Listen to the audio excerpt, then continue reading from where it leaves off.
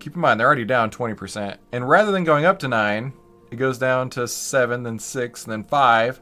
Then they're like, okay, if I double up again at 5, I've got 100 at 10, I've got 100 at 9, or 100 at 8, so my break-even's 9.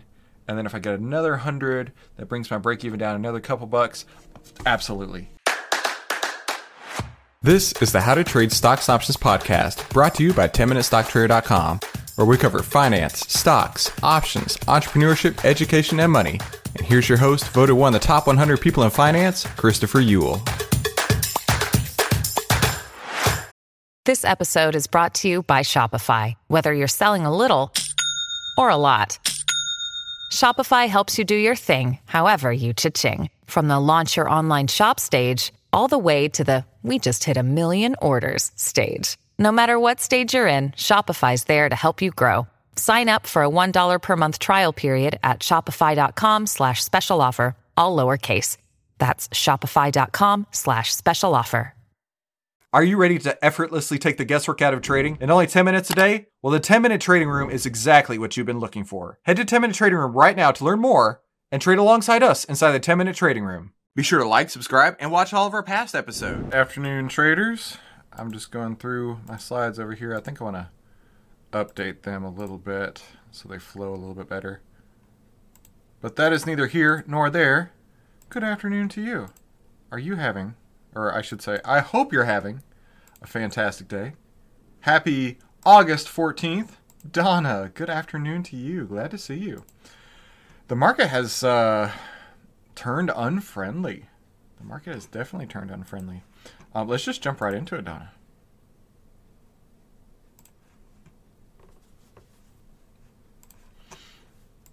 All right, welcome to the 10-Minute Trading Room. This is how to trade in only 10 minutes a day and exactly how to take the guesswork out of trading. And with our outlier trading strategy, it always starts with the market. Oh, that's what I could do. I could put rather... Sorry, I just literally thought of it as I was talking. We could call this market trend. There we go. Now, I like this because we can... The flow was so much better in the way that I did it before we made some structural changes. All right, so it always starts with the market. And what we need to see with the market is a few key performance indicators. We need to see the market trending in the direction that we need. Not just on the market, but the 10 over the 20 over the 50 on the SPY, but also on the MMFI, the market breadth. Hey, Victor, good to see you. So let's check out those two things here. So first, we have the market decidedly pulling back. Right, came almost down to the 50 period EMA, and we've got a 10-20 cross down. If price was under the 50, we'd be looking for shorts. So we're not far away, realistically speaking, for looking for shorts, which is kind of crazy. But this is like no man's land right here, right?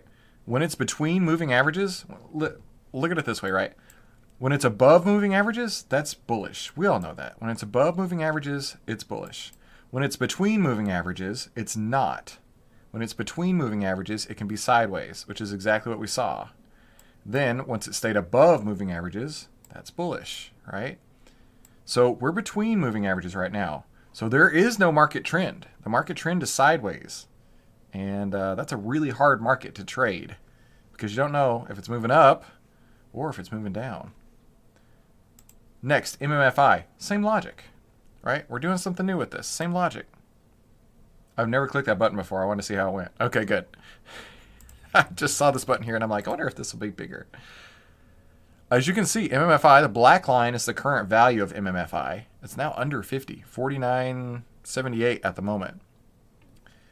The moving averages of MMFI, they're all crossed bearishly. So we are in no man's land, and if price continues to pull back, we are looking for short setups in the very near future, if it pulls back. But we don't know which way it's going, and we never will. And trading is, I have a Mark quote that I wanted to use. We're not in the business of, I'm in the business of responding, not prediction. Telling the future is impossible and unnecessary. Trading's a right now business. Right now, the market's moving sideways. Right now, market breadth has pulled back badly. And right now, that means transition days. Now, a transition day is when we're not in the market and we're waiting for valid setups. And I realistically don't know how long that's going to be.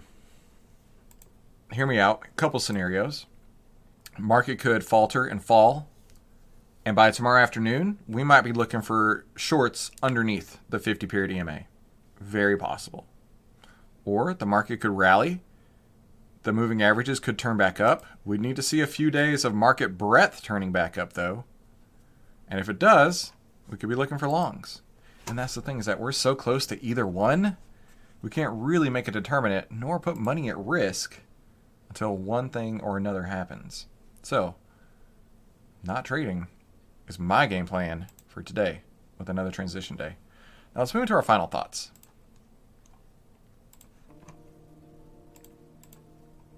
I just wanted to showcase this today. Mark's 6 key trading rules. His number 1 trading rule: wait in cash for proper setups. How long? As long as it takes. He's potentially the greatest trader ever. I am trying to do my best to walk in his footsteps, but he's potentially the greatest trader ever. And if his number 1 rule is to wait as long as it takes, why do you, not you that's watching right now, but rhetorical question, why do you think that you need to be trading all the time? If his number 1 rule is wait as long as it takes, why do you feel the need to start putting on trades constantly? Before I had a chance to work with Mark and learn directly from Mark, I remember, I've told you all this story before. I was on a business trip and I had my iPad. You know, that's how Tim and Stock Trader came along. And I remember landing somewhere in New Mexico. I literally don't remember where, but I remember landing in New Mexico, getting in the Uber, and while I was in the backseat of the Uber, I looked at my account and I'm like, I don't have any positions on. Let's load it up. So I remember driving to the appointment that I was going to and literally taking from 0 to 100% invested. No plan.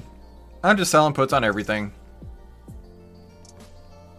I don't know what happened to those trades, but I know I lost money. Because it's like I couldn't ever make money. Because I didn't know that I needed to wait for proper setups. I didn't even know what a proper setup was at that time. Mark's number 2 rule: always trade with the stop loss and keep your losses small. Number 3, never get bold when you're running cold. Number 4, nail down some decent profits. Number 5, never let a good sized gain turn into a loss.